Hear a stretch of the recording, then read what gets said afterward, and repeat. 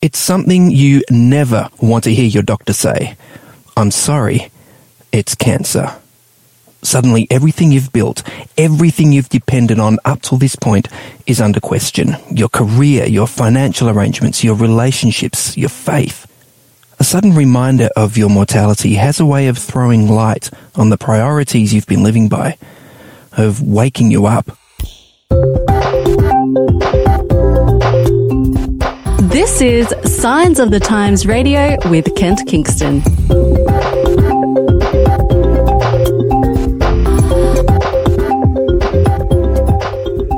Welcome to Signs Radio. Hey, I think this is the first episode of 2020, so Happy New Year. And in the studio with me here in Sydney is my boss, so I better watch my P's and Q's today, Tracy Bridcut, who's not really here in her capacity as my boss, but has a personal story to tell that links with a great article she's written in this month's Signs of the Times, the January-February issue. How are you, Tracy? I'm very well, thank you, Kent. Excellent, excellent. Maybe I'll should ask for a pay rise before the end of the episode, and you're on the spot and, you know, live to the nation. Don't push the friendship, please. No, that's good. But you wrote something in the Signs magazine that is really personal for you, your experience of going through cancer. You've called it Lessons from the Radiotherapy Room. I guess for a lot of us, it'd just be like, lessons? What? So long as I'm out of the radiotherapy room, I'm happy. But you actually got something out of it, which is a little bit surprising, and I guess we'll get there. But first of all, tell us a little bit about yourself, just so people can sort of picture, you know, who you are, you know, what stage of life you're in, you know, what's going on with your life and family. Sure. I am a mum, first and foremost, mum of 3 children. Mm-hmm. They're all what you'd call young adults now, pretty much off my hands, very independent. Except when they want money. Well, that's right, or being driven around somewhere, of course. Now, I've also been a journalist for 25 years, somewhere around that time. So been doing a lot of writing over the years, obviously. Been an editor of community newspapers, now working in a communication media capacity. Okay. And so you, as you say, you're working in community newspapers for a while, and I guess in that time, you mentioned in your article, you met with a lot of people who had gone through, struggles with cancer. You, I guess, like went to hospitals that had innovative treatments and all that sort of stuff. So I guess you had a fairly sophisticated understanding of cancer, you know, up until the point where this became an issue for you personally. Yeah, certainly did, Kent. One of my rounds at the newspaper was the health round. And, it just so happens that I did quite a few stories of people with cancer, various stages, from early cancer, early diagnosis, to those who were in the last stages of the disease. Also, as you say, with regard to new technology, there was obviously breakthroughs happening all the time. So, you know, it was quite, I sort of felt somewhat like an expert on cancer. I'd seen pretty much every angle.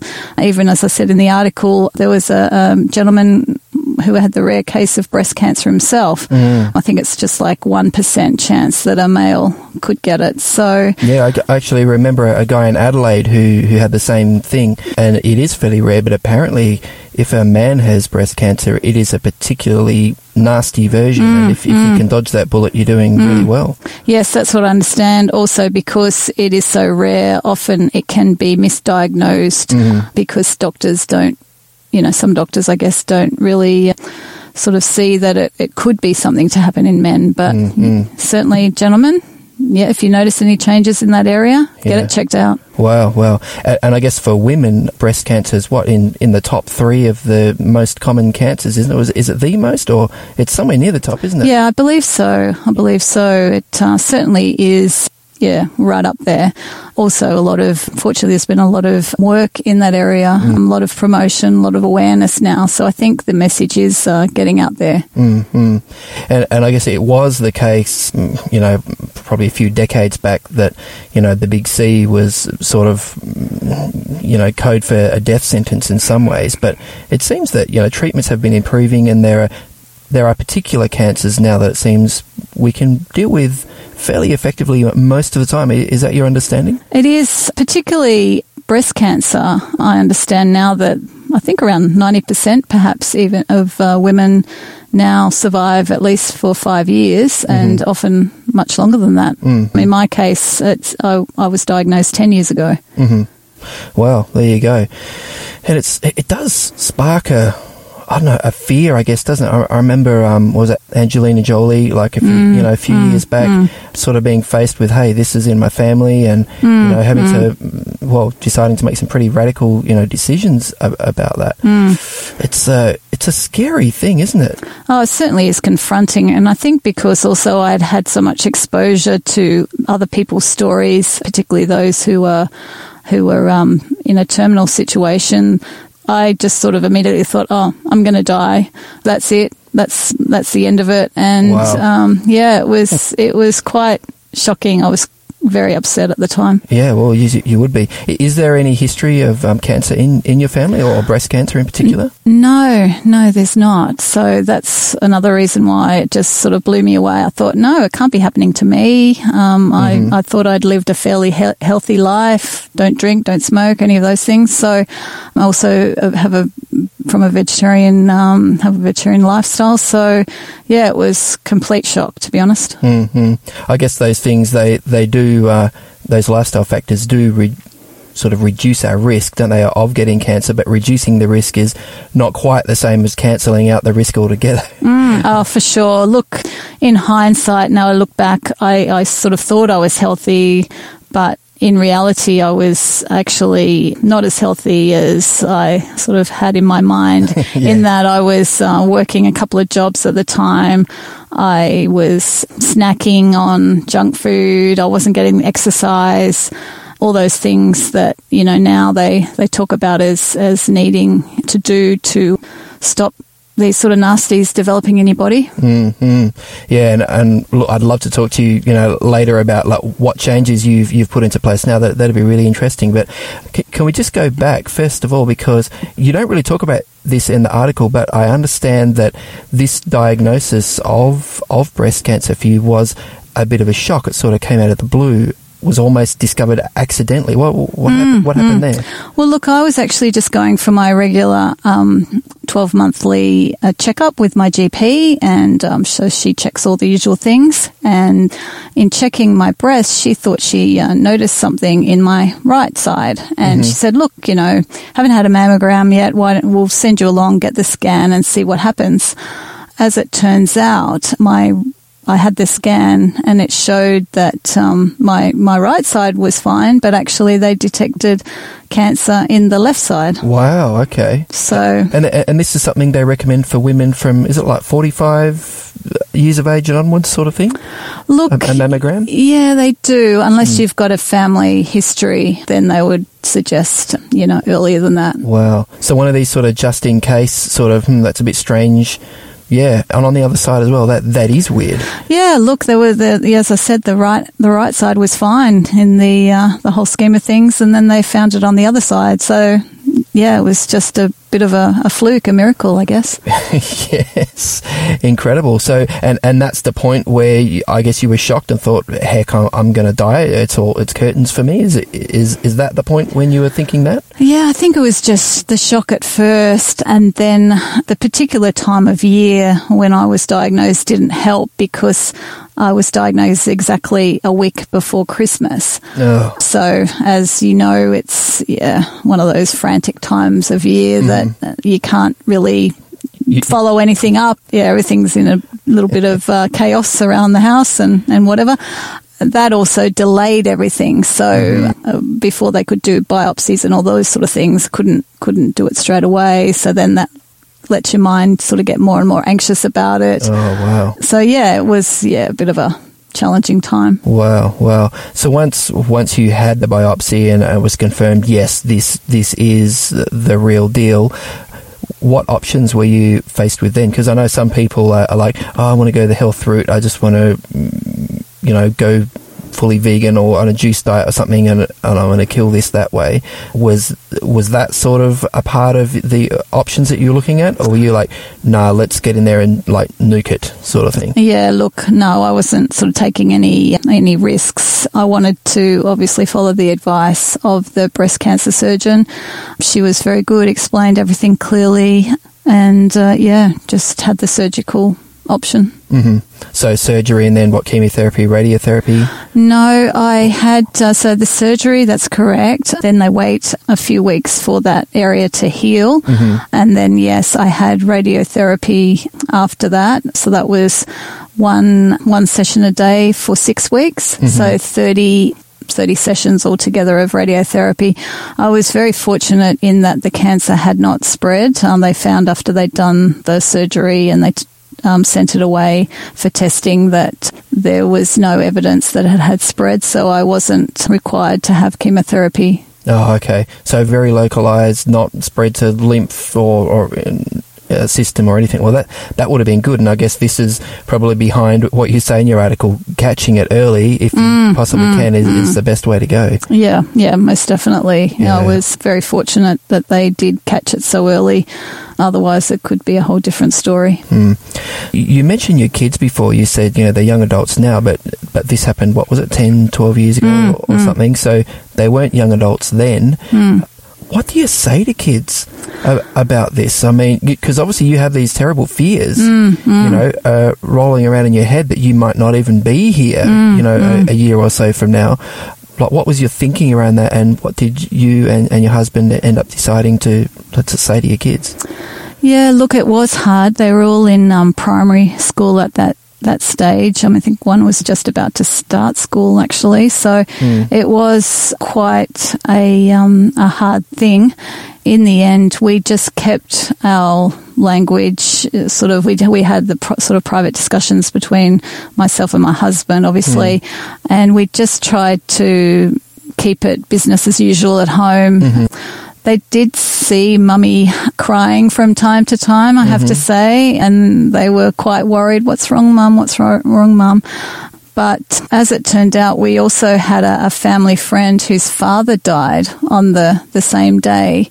So I think same day you were diagnosed. Yeah. So it was just a really terrible day, and I think they sort of perceived that was what Mummy was really upset about, not so much about, my health. Although obviously, when I did have the operation, they knew that. But we tried to keep it as low key as possible until we sort of knew what we were dealing with also. Yeah, there's no point in planting the fear of the unknown and all the terrible possibilities before you really know. And how did they cope with that, do you think? Look, they seemed to be fine. They, carried on their normal, I guess, happy-go-lucky selves. So, I didn't perceive them as being any more clingy than usual or anything like that. They seem to take it in their stride, fortunately. Yeah, so if it looks like Mum and Dad are coping with it, then that sort of models to the kids that, we can get on with this, it's okay. Well, that would have been better, I guess. And what about your friends or your church family or things like that? Because, there are some people who, when they hit a crisis like this, they'll call on their sort of social circle to rally around them, to pray for them, and others of us are a little bit more private and a bit less likely to to do that kind of thing. Where were you on that continuum? Well, I did feel that I needed prayer, most definitely. My church pastor actually thought it would be a good idea to convene a prayer session. So my husband and I went along and just to our church, and it was with the pastor and some of the senior pastoral team, like the elders and a few people like that. And, it was really touching and really, really well appreciated that they did that. They took the time to pray with me. It really, I really did feel at the time that it calmed me down and just felt that, God was with me. He had this. Okay. So you were attending church fairly regularly up to this point, but still, it must have, like you say, you were living a fairly healthy lifestyle and, not drinking, not smoking, sort of ticking a lot of health sort of boxes. Was there a sense of, God, why me? What have I done to deserve this? Or sort of any sort of spiritual difficulties that came out of this? Any questions you were struggling with? Look, I think because of my journalistic background, I'd seen so many bad things happen in the world and obviously bad things happening to good people. So I understood, it wasn't from God. It was just one of those things of living in a sinful world where, unfortunately bad things do happen. So look, I did, getting into the radiotherapy room, it did, bring it home. And that was a bit of a crunch point for you, wasn't it? Which is where you start your article. You're there feeling very vulnerable, all alone. And that's right. It's a really unusual experience because you are just left there. Well, not really to your own devices, but so they're scary medical devices. Yeah, yes. And you've got this huge machine sort of hovering, as I say in the article, hovering over you because it sort of shoots the beams from a couple of different angles. So and during that time you've got to stay perfectly still, otherwise it could send the beams into areas that you don't need them, especially on the left side. I was thinking, oh, my heart.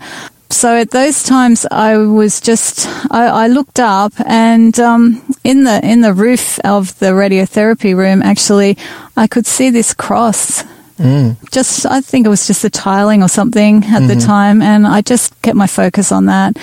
And I thought, that's God's with me. That's that's a message.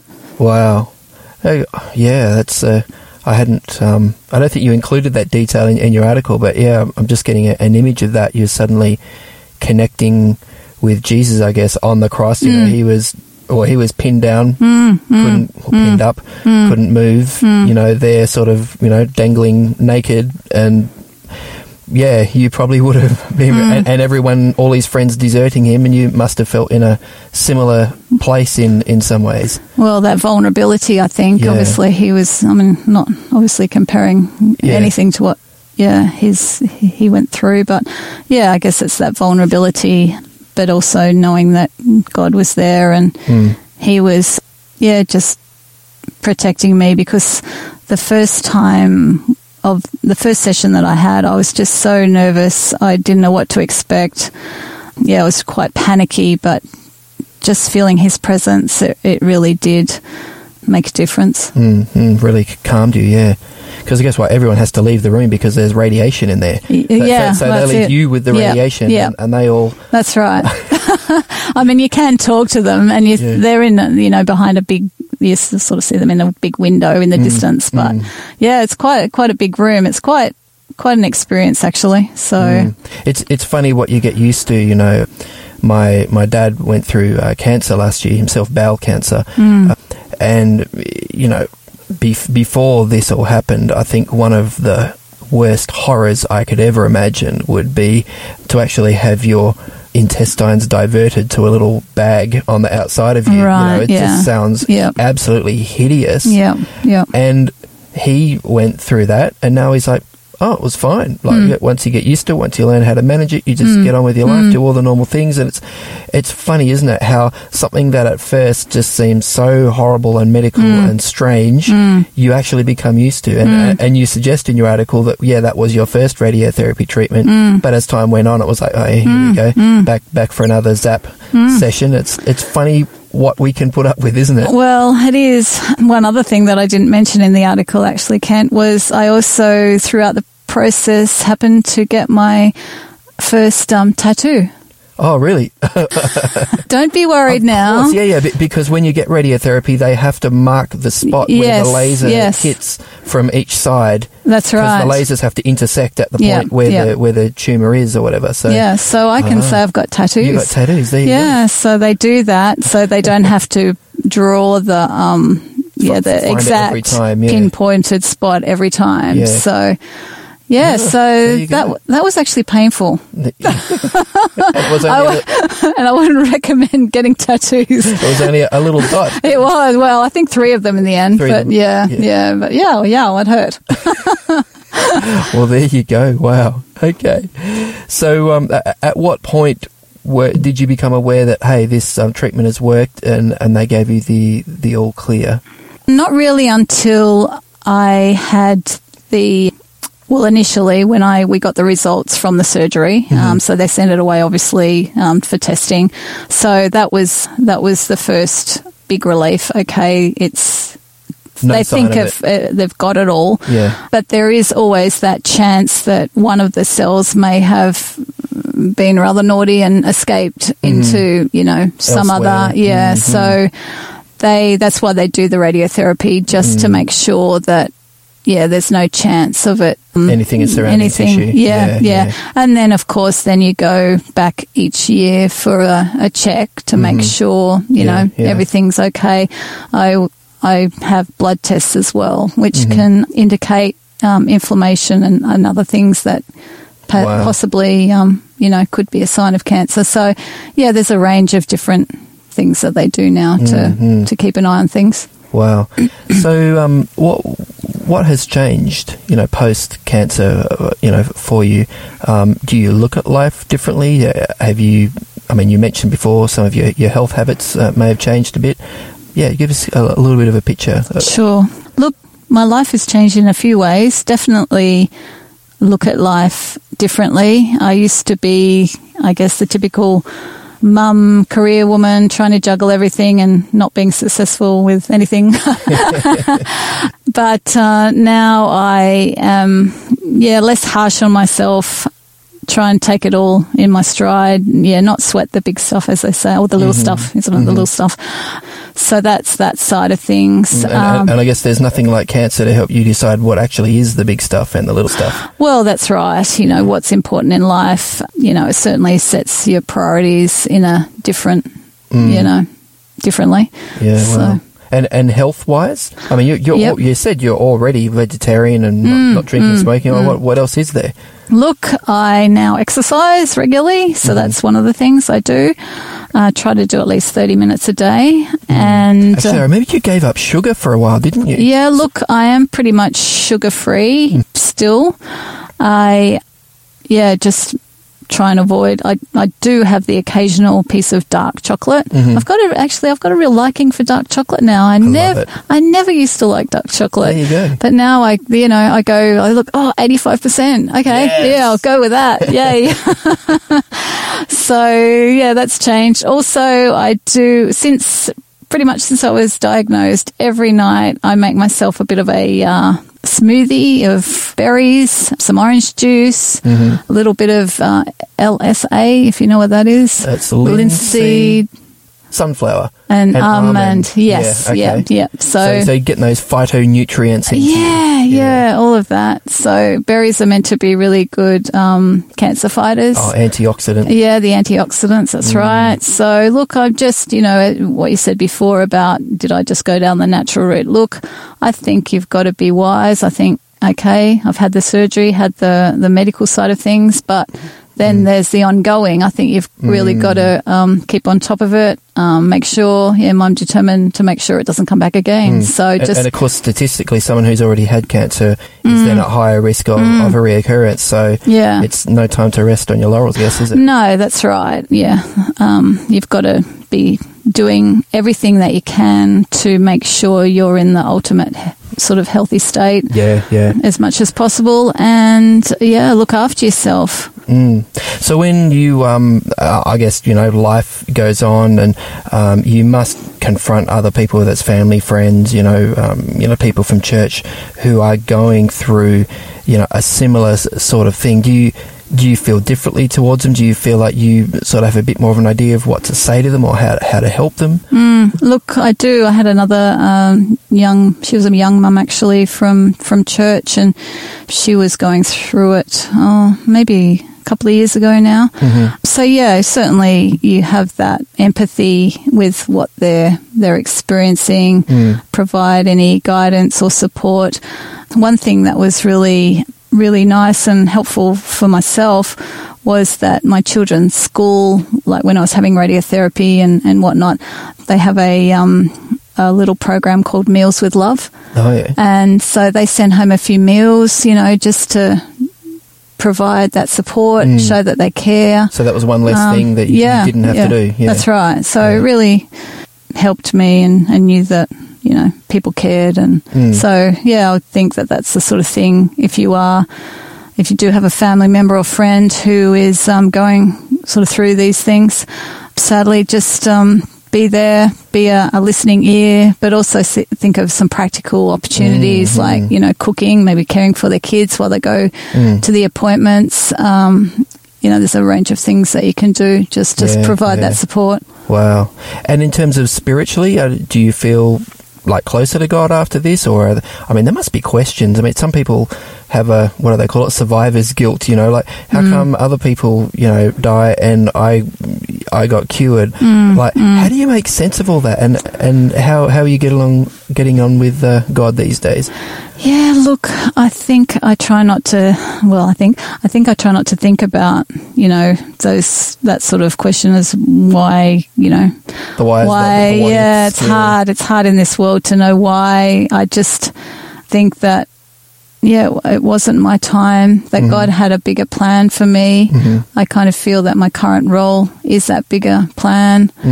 I'm constantly asking for his, God's advice, his help. I just say, look, you know, you show me what you want me to do in this role. I want to honour you. I want to spread awareness of you.